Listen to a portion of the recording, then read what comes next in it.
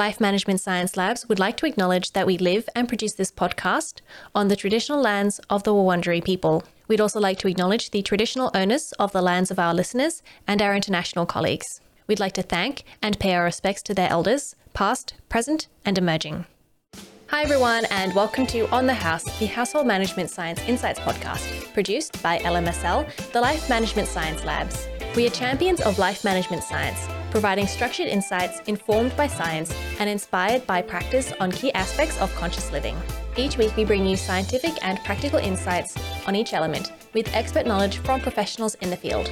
I'm your host, Gabriella Yastra, coming to you from Naarm, Melbourne, Australia. Let's get started. Hi everyone, and welcome back to the show.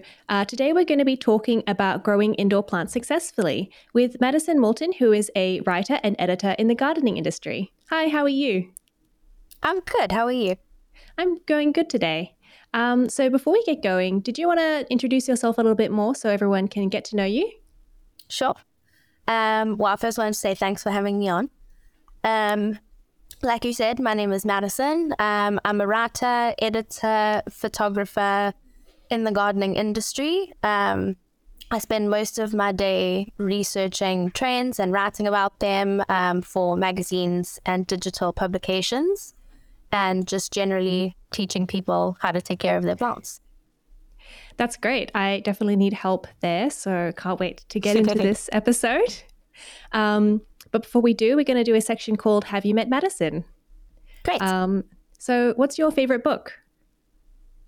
Favorite book is very tough. There's definitely a lot, but one that I've read recently that I enjoyed is called Chaos Machine.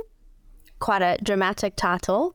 It's by Max Busher, and it's about social media and sort of how social media companies have influence the world and change things. I'm super interested in the topic because I'm not really on social media a lot. And yeah, it was just very well researched and super interesting. I've noticed my own habits have changed with social media, and I think it's changed a lot of how our society works in some ways. So that'd be an interesting book to read. Yeah, I think lots of people's habits are sort of changing when they realize how much it influences your daily life. Yeah. Yeah. Is there a movie that you've enjoyed recently? Recently, I struggle with movies. I'm one of those people that likes to rewatch things 1,000 times before I watch anything new. But I recently watched The Menu with Ralph Fiennes. And it was just something that I've never seen before. It was really well done and super interesting. So yeah, I really enjoyed that one. Yeah, what's that about again? It's very dramatic, but no spoilers for anyone in case anyone wants to watch it. But it's basically about a bunch of rich people that go to this very fancy restaurant on an island, and the chef. He has some ideas about how to run his restaurant, and it sort of devolves into chaos. But yeah, I don't want to spoil it because it is a great movie for anyone who wants to watch it. Okay, I'll have to watch that. My partner watched it and said I should watch it. Definitely worth it.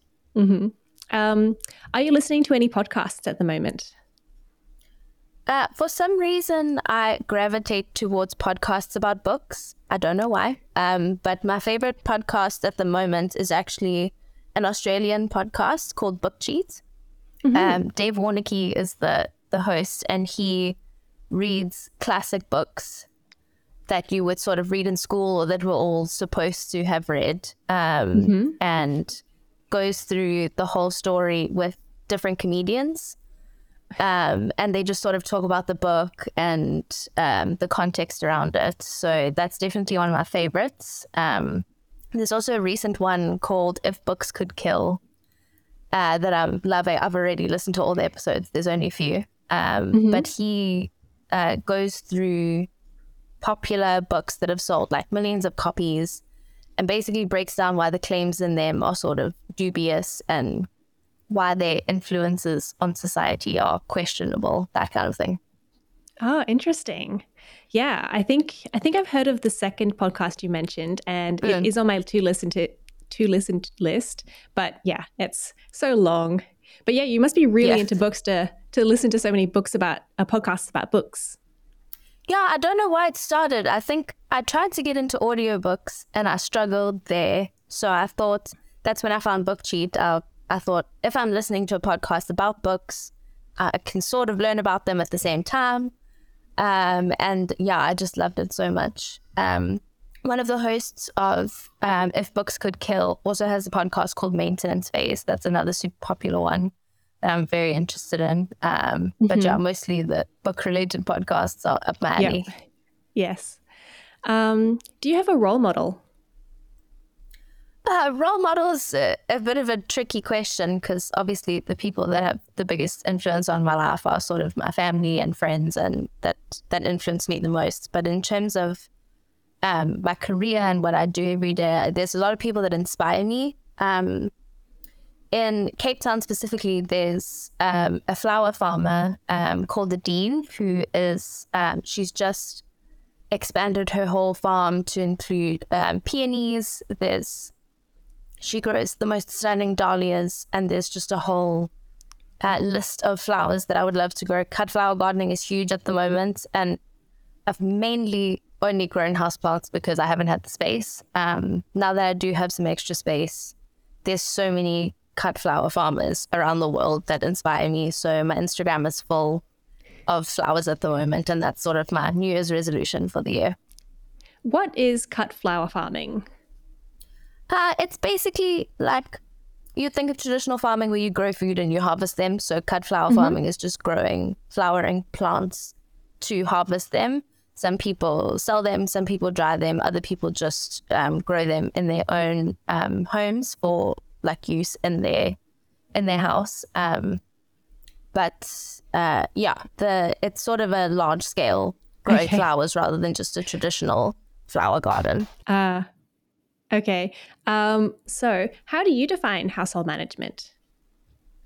Household management, I guess, is sort of how you structure and build habits around your daily life at home. I spend a lot of my time at home because I work from home, and I see how much of an impact household management has on my perception of the space, how I feel about my day. So yeah, I think it's just really important to sort of have a routine and structure for your home that makes it feel like a calming and good place to be. And what are some misconceptions about it? I guess I see a lot of when I've been looking at sort of household management, that like it's hard work or that it's a lot of effort. But when you build these sort of routines, I found that it actually makes my day easier, makes me feel better, improves my mood. So it doesn't have to be this sort of like annoying chore that you have to do. I see it as more of like a positive way to structure things that makes things less complicated rather than more complicated. Yeah, I think if you've got the right system in your house, then it should be easier rather than harder. Yeah. So what is the difference between like indoor plants and outdoor plants? Well, indoor plants, I suppose indoor plants as a definition don't really exist because plants come from outside. But indoor plants, the way we describe them, are just plants that are happy to grow indoors. So they're usually happy to grow in containers. They're relatively compact plants. You won't find giant trees growing indoors. Most of them are also from the tropics because they like warm temperatures and our homes are warm.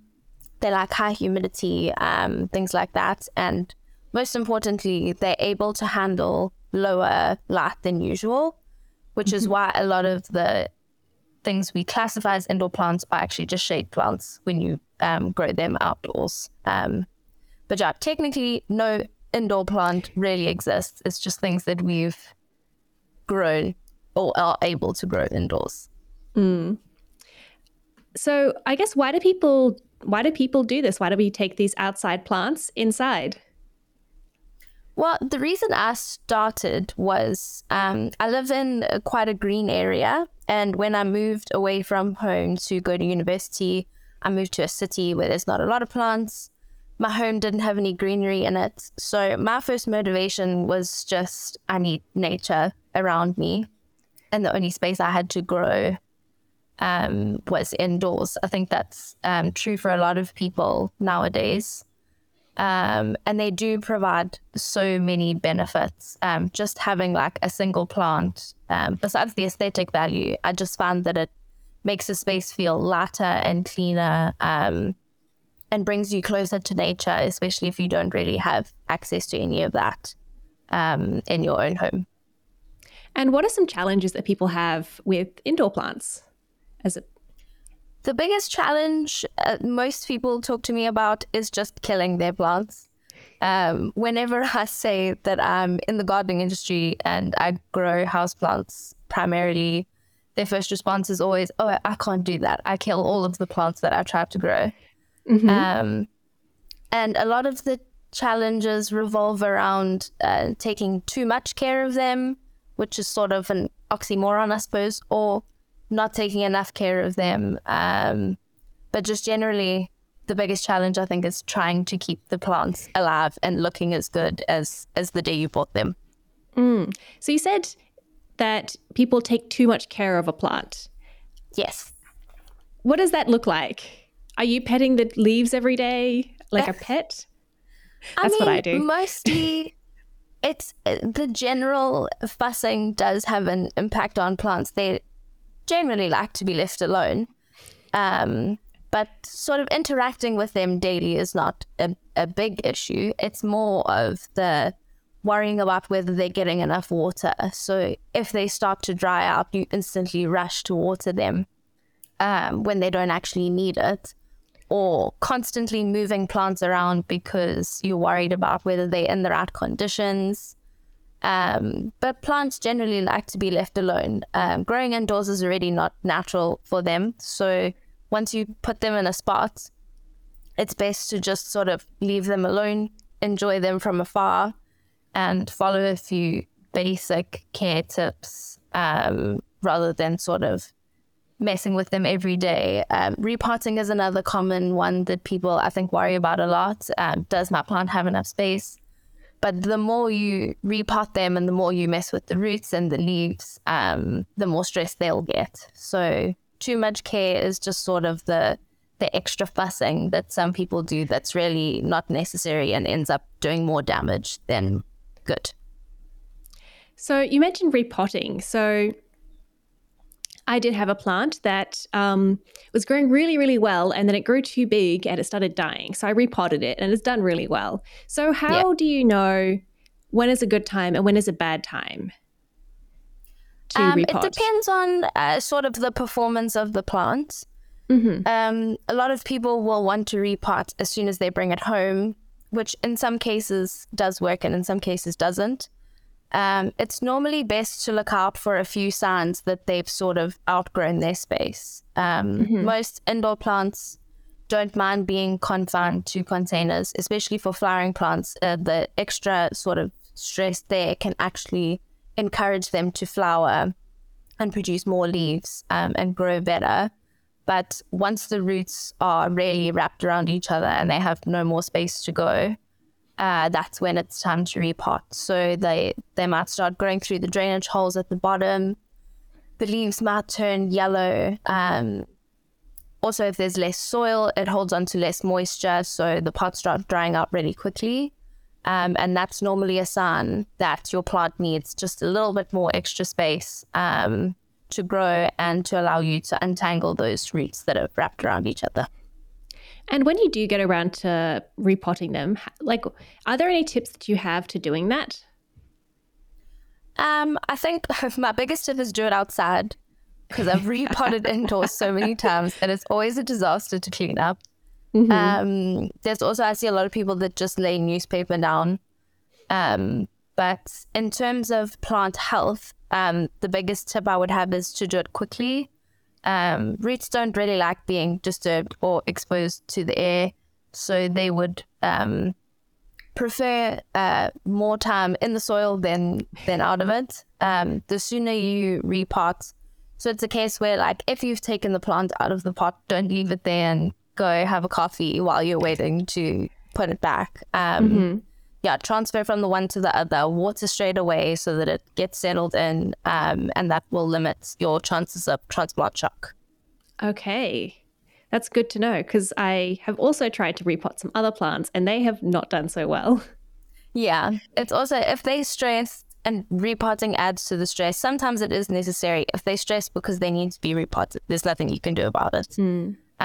But as long as they have the right care, and again, if you don't fuss over them once you've repotted, then after a few weeks, they do sort of go back to normal. Okay, that's good to know. What about pets? Are pets problems for plants? Yes. It depends on what you want to grow. There's some pet-friendly house plants. One of my favorites is the spider plant, a chlorophytum, because it looks great. It's very easy to grow, and pets are no problem. I find I have a lot of older dogs. They're all over 10. They don't even take a second look at the plants, but it's when you have puppies or cats especially like to sort of interact with the plants, and a lot of them are quite dangerous, especially a lot of the aroids contain calcium oxalate crystals, which if ingested can cause a lot of problems. Cut flowers are also issues. There was actually a case in Cape Town a few weeks ago where one of their cats was hospitalized from lilies, and it's just like basic interaction with, they can brush past it. So if you do have curious pets, it's best to sort of do some research on what plants can be dangerous, and which ones aren't dangerous, to grow those or keep them very far out of reach to avoid any problems. Yeah, my cat was for a while destroying the plants that I think to get our attention. So we moved the spider plant into his reach because we knew at least that one wasn't going to hurt him. Yeah. And then he ate a bit of that one, did not like it. Yeah, so, I also find keeping them out of reach stops them from knocking anything over, and cleaning up soil is never fun. So yes, that's also a helpful part of it. Eventually, I just moved them onto a different shelf so the cat couldn't get to it. Yeah. Yeah, that was much easier. What are some other common problems that people have with their plants? I think that the biggest problems are in sort of like the basic care elements, and not understanding how they relate to their houseplants. There's a lot of simplified advice on the internet, which is always well-meaning. But things like if you have infographics where there's watering advice and it's just 3 little dots for how much you need to water, doesn't really explain how it impacts your plants at the end of the day. So in like things like watering are super important. Light levels are super important.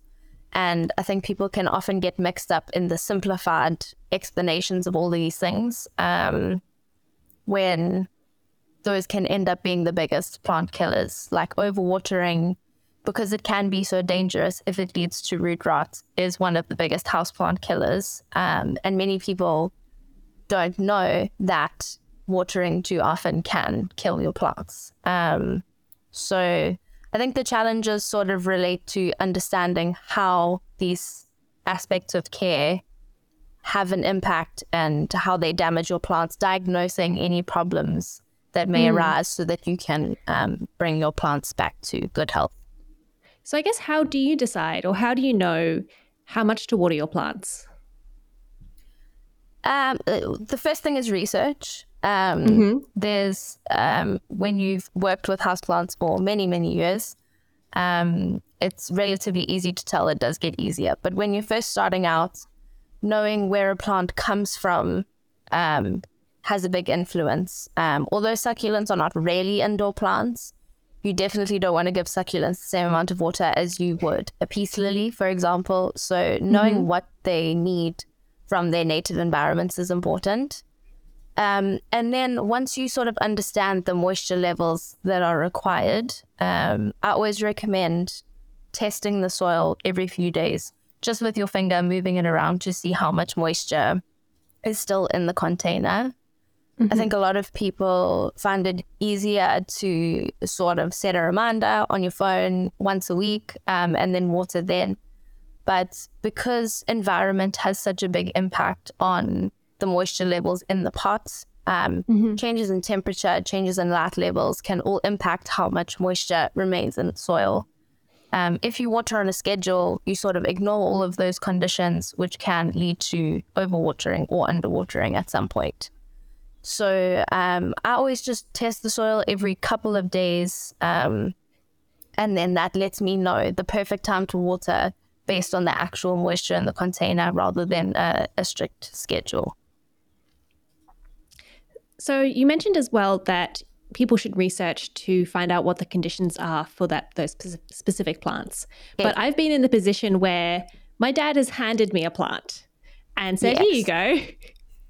And then I send a picture of it to him and I say, Dad, what's this? What's the name of this plant? And he goes, oh, it's Fred. And I'm like, thanks, Dad. So I don't know anything about this plant except that it's green and it has leaves. So how do I know what it's called so I can look it up and find out how to care for it?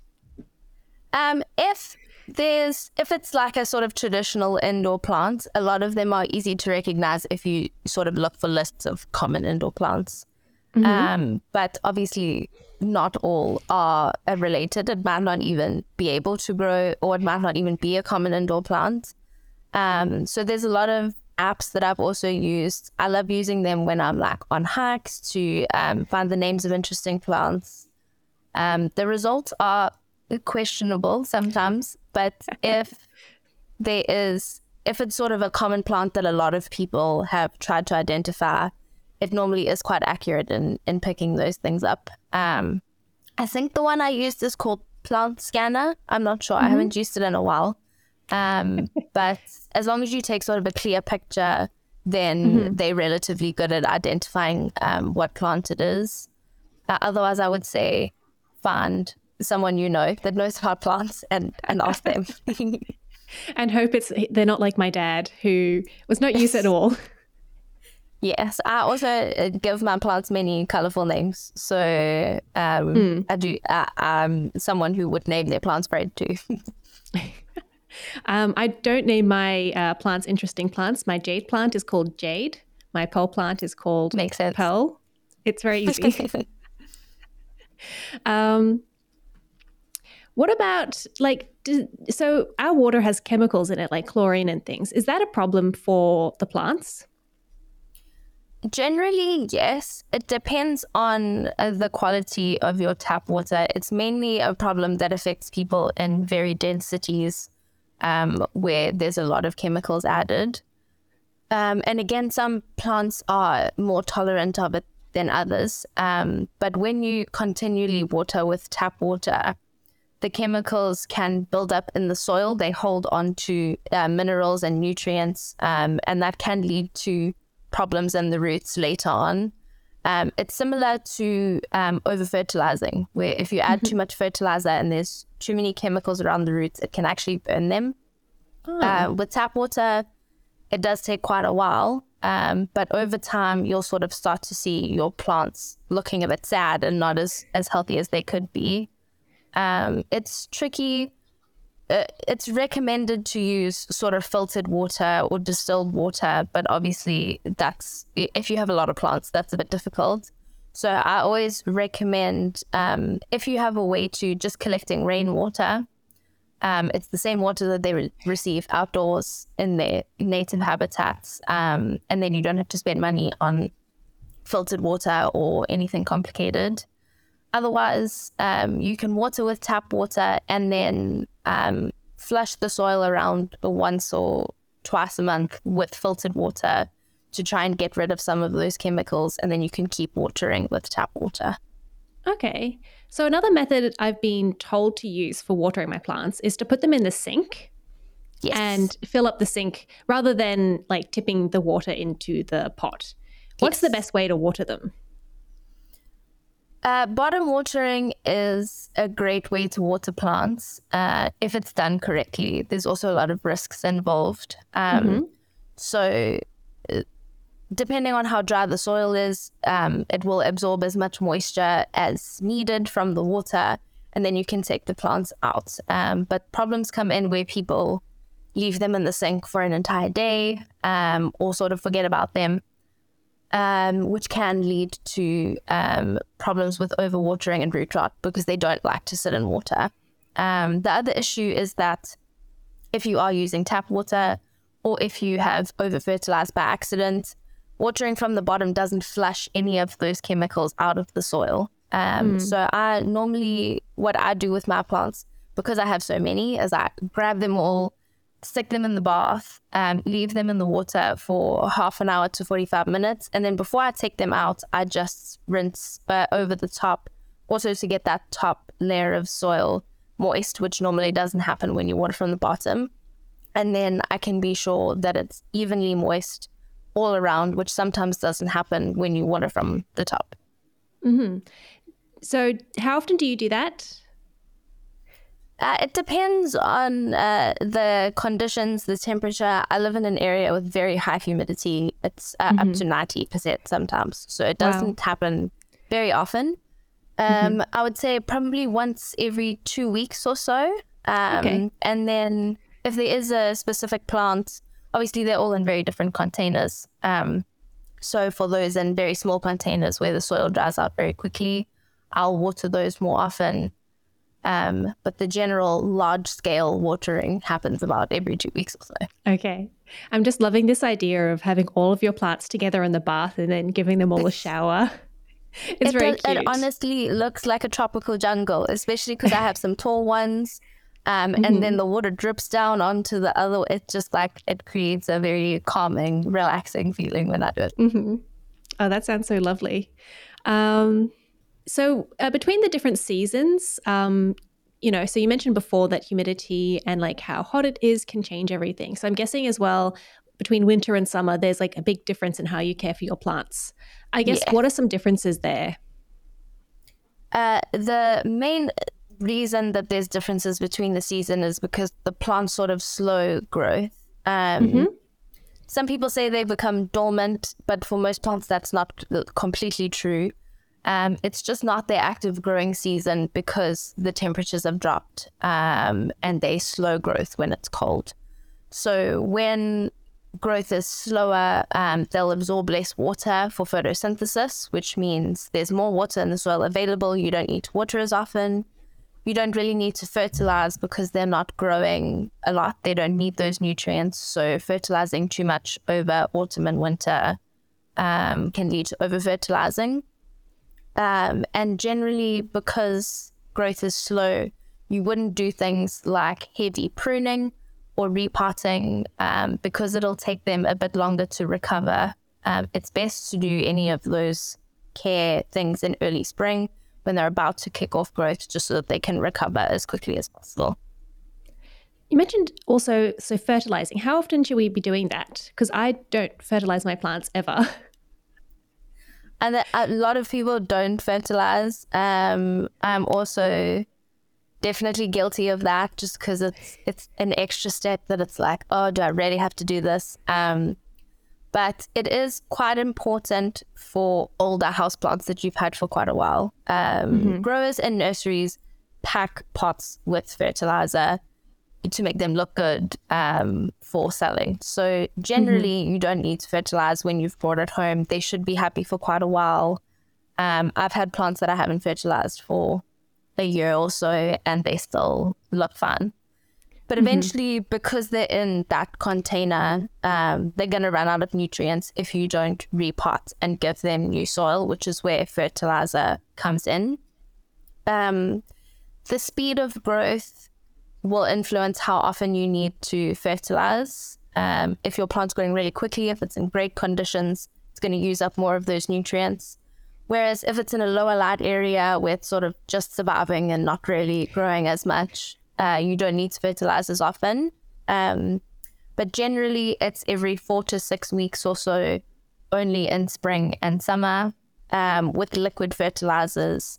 I normally use a half dose because full strength fertilizers can sometimes cause more damage than good, depending on the product you're using. But they all have different ratios and concentrations. So the most important thing is to just read the instructions on the packaging.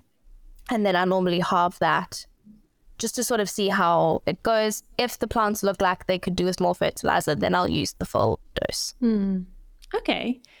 Yeah, I probably should get some fertilizer for my plants. I think that might be why one of my oldest ones has died recently. Yeah. It's It very just gave helpful, up. especially if your plants might look like they're surviving, but you don't know how good they could be growing if they have the right nutrients. So it's also fun after fertilizing to watch them put out new leaves or flowers, because they do have everything they need rather than just the bare minimum. Okay. Maybe I'll do a video documentary of my plants before and after. Yeah, I love those like time lapse videos. So I mean, it would be a long time lapse, but it would be very interesting. So my dad used to bring plants inside in winter. Would you recommend doing that? So he'd have some outside plants, like a lemon tree, and then bring them inside. Yes. That's a good idea. It depends on the climate that you live in. There's sort of debate about it because you don't, like I said, plants don't like changes in conditions.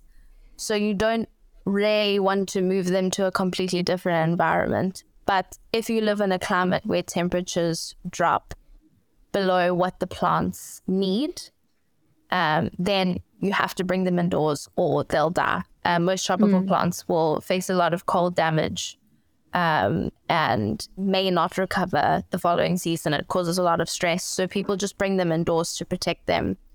You can also use things like frost covers, but the general temperature is still cold, so it's not great for them. But as long as when you bring them indoors, you give them very similar conditions. So if they were in full sun, like a lemon tree should be, they need to be in front of a very bright window just to sort of make up for the changes in conditions that they would have moving between the two spaces.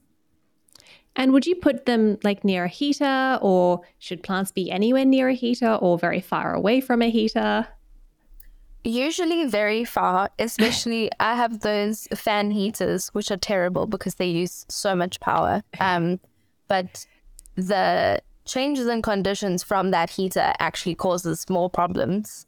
It's also the same reason you shouldn't leave your plants in front of an open window if you have like a lot of air flowing through. They like airflow, but not too much because it rapidly changes the environment around the plants.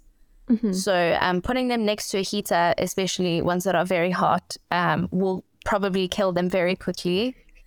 If you have a heater that sort of generally heats up a room, that's not terrible, as long as it stays that temperature consistently, rather than switching it on and off and temperatures go up and down, which will cause them more stress.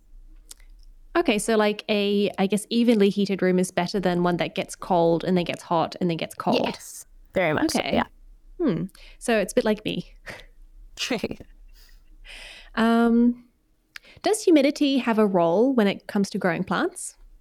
Very much so, but it also depends on the plants you want to grow. Most indoor plants are tropical. They come from rainforests where humidity is at minimum above 75%. And whenever you're growing plants, you want to try and match the conditions in their native habitats as much as you can. So for most houseplants, especially the common ones like monsteras, they need relatively high humidity. Aim for about 60%, but above 40% is normally okay. If you have very dry air inside your home, which some people do, they really struggle to grow tropical plants successfully. I always recommend using a humidifier. It just sort of gives them those conditions, and it doesn't have to be a general, like, massive thing. I have a small humidifier that I keep just in a cabinet with some of the plants that like really high humidity, just to give them the conditions that they prefer, and to stop them from drying out. One of the signs of low humidity is if the tips of the leaves turn brown, which can be caused by a few other things. But if you have very low humidity, especially in a season where it's not very rainy, then that is a sign that they probably need a humidifier or some extra humidity. That's a great tip, because I think that happened to my plant. Actually, I think everything bad has happened to my plants. Yeah, I mean, even with the research that I've done, with the amounts of plants that I've cared for, I still kill a bunch of plants. It's just what happens. But the more plants you grow, and terribly, the more plants you kill, the more you learn from your mistakes. Yep. Do plants have like a limited lifespan? It's an interesting question, because, when we think of trees, they say this tree lives 20 years and then it dies off. With houseplants, it's tricky to say. I think most houseplants die before their expected lifespan because of something we've done wrong, or because of conditions and care, those related things. But there's also, if you think of African violets, how popular these plants are, and they are coveted and passed down from generation to generation. As long as they're in the right conditions, they should theoretically live forever, or not forever, but like they should live for a very long time, if they're happy where they are. Most houseplants don't live that long, because eventually something goes wrong, but that is sort of how it works. Also, when they're grown in containers, it's not a natural place for them. They normally won't live as long as expected if they were planted outdoors in the perfect environment. So it's kind of like the opposite of pets, because pets live longer because they're inside. Yeah. But plants live not as long. Oh, yeah, unfortunately. So what's a practice that you do to sort of keep your own plants healthy? And usually, it doesn't happen every day. Life gets in the way sometimes. But what I like to do is sort of just walk around and check on the plants. It doesn't mean I'll necessarily do everything that day. But in the morning, sort of taking a look at them, checking the soil just to see if there's any problems. It also allows you to pick up issues a lot quicker. So if you spot a leaf that's turning yellow or a pest problem, you can deal with it straight away. And it'll help you decide the perfect time to water. So not necessarily actively doing something every day, but because I have so many plants, I need to keep an eye on them and know how they're doing every day. So I just sort of walk around, with the morning coffee, check on them and make sure everything's looking good. And how do you think that how do you think plants impact your home? Oh, there's tons of impacts. First of all, it just looks better. I love the look of plants. Obviously, houseplants have grown in popularity in recent years. And I think one of the reasons for that is they just are a great decor element. We don't want to treat them as inanimate decor because they are living things, but I think they do just brighten a space and bring nature that you might not have around you indoors, to sort of bring that connection in. But also there's a whole bunch of studies proving that they improve your mood. I have a few in my office because they're also proven to improve productivity. There's tons of benefits, aesthetic and sort of personal. And the act of caring for them is also, it provides a lot of satisfaction. It's a calming activity and just sort of connects you with nature inside your own home. That's lovely. And yeah, I really do love having my plants. I talk to them sometimes just to see how they're going. Yeah. Is there anything that we've missed that you wanted to discuss? I think if any of this sounds sort of overwhelming, I thought I would recommend a couple of sort of beginner-friendly plants that people can start with if it sounds a bit too much. So the first one would be a ZZ plant. It's a very, very tough plant. I have a couple that I've sort of forgotten about. Definitely guilty of leaving a plant there and then sort of wondering what's happened to it. But I have never killed one. It's always survived no matter what conditions I put them in. Obviously, there are optimal conditions for them to grow better. But as of yet, I've had for 3 or 4 years and I have not killed them yet. Another one is a pothos, which is quite popular for hanging baskets or trailing down shelves. You can also train them up a wall or something like that. And they're also pretty much impossible to kill. Even though their leaves are relatively thin, they are very drought tolerant. They can handle, if you forget to water, it's not a problem, and they grow very quickly. They're also great to propagate. So if you want extra plants, you can do that. But those two are not very pet friendly. So if you do have pets, then I would recommend the spider plant. It's another one that's easy to propagate, looks good in hanging baskets, and they can grow quite big or you can keep them small. So it's good for any sort of indoor space. I actually got a spider plant from my neighbor during a windstorm. One of them blew off. Withered on the ground. There was a little tiny bit of green left on it. I decided, I'll just pop it in some soil, see what happens. Great. It's flourishing. Yeah, they grow rapidly. And the little pups that they produce, they're so easy to root. You just pop them in a glass of water and they produce roots within like a week. So you can have a house full of spider plants within 2 years or so if they're growing well. Yeah, my ones are now having little pups everywhere, and I'm like, do I want to have more? How many is too many? To have more plants. Or I like to just share them with people. You know, I propagate my monsteras every 2 months or so. And I think I've definitely hit capacity at this point, even though they're my favorite house plants. So I like to just sort of hand them out to people who might need them. It's always good to share the fruits of your labor. And it looks like you spent a lot of money on it, because they can be quite expensive sometimes. Yeah, they make great birthday gifts. You don't have to mention that you've propagated it. It can just be put in a nice pot. Exactly. So we've also got some questions from the audience. Yes. So our first one is, so the signs of overwatering and underwatering are similar. How can we tell the difference? It's very difficult. I've also seen a lot of things online of people complaining about these articles that say, when you have yellow leaves, it could be overwatering or it could be underwatering. You could be fertilizing too little or you could be fertilizing too much. So it's very much down to analyzing your own care routine. With overwatering, a lot of the time, if the problem is so bad that it's visible in the leaves, the soil will stay moist because the roots aren't drawing up any moisture. And if it's underwatering, the soil will be very dry.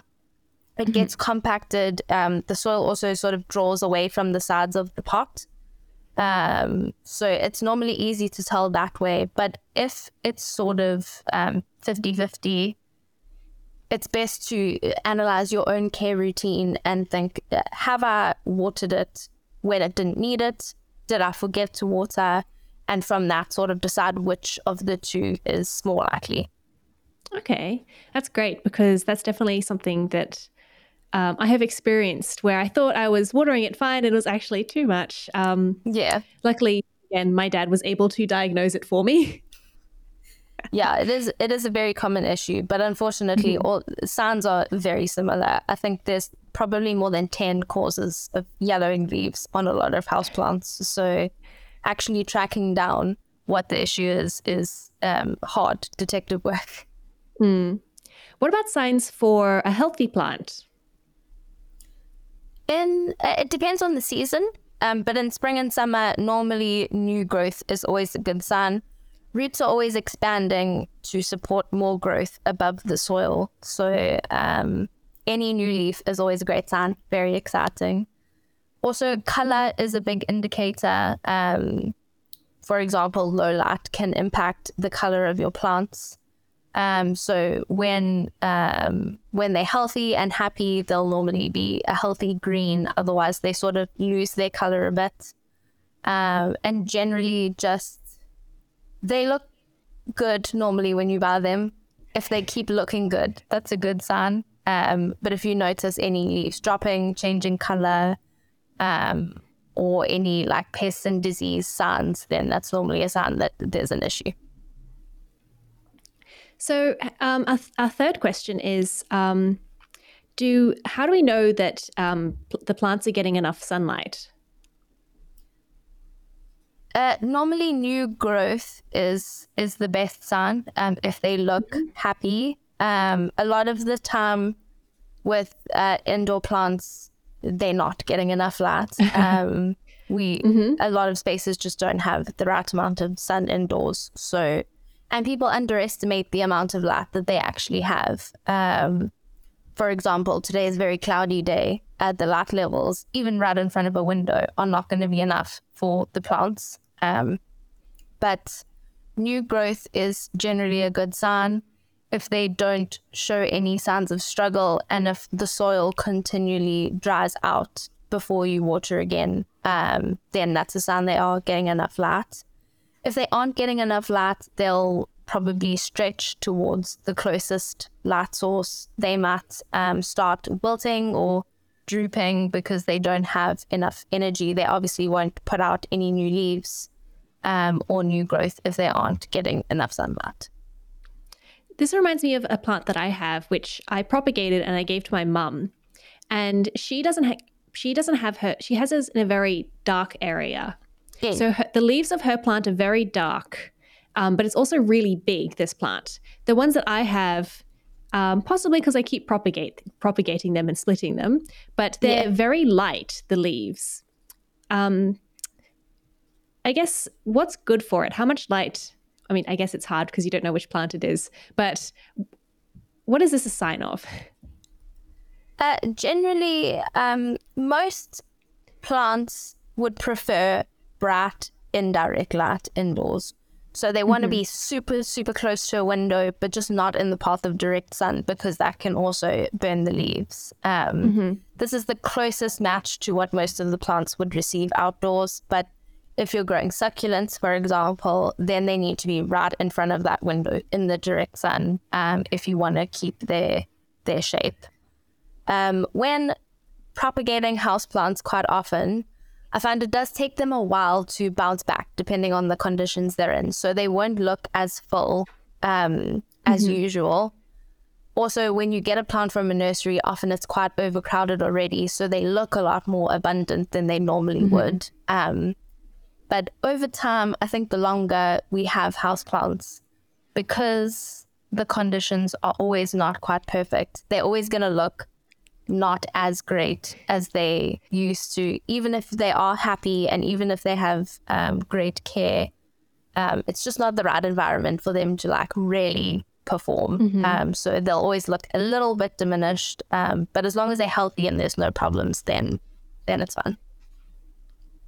Yeah, that's all of our questions today from the audience. Great. That was, thank you for coming on the show. If our listeners want to find out more about you, how can they learn about you?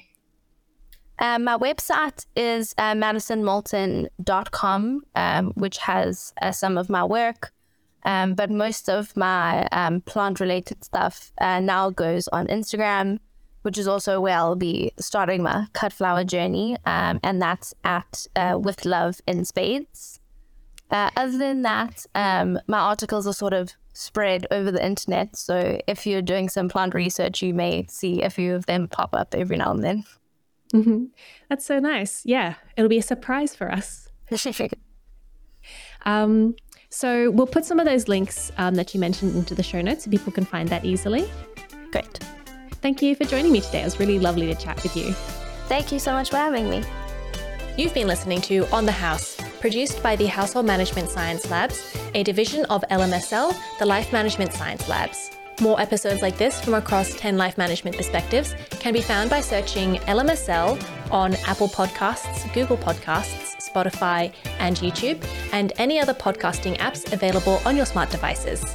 If you enjoyed this episode, please consider rating, sharing, and subscribing to our channel, as it helps other people to find it so we can grow and continue to bring you quality resources. More of our work can be found on our website, hm.lmsl.net, where you can join our movement. I'm Gabriella Yastra. Thanks for tuning in.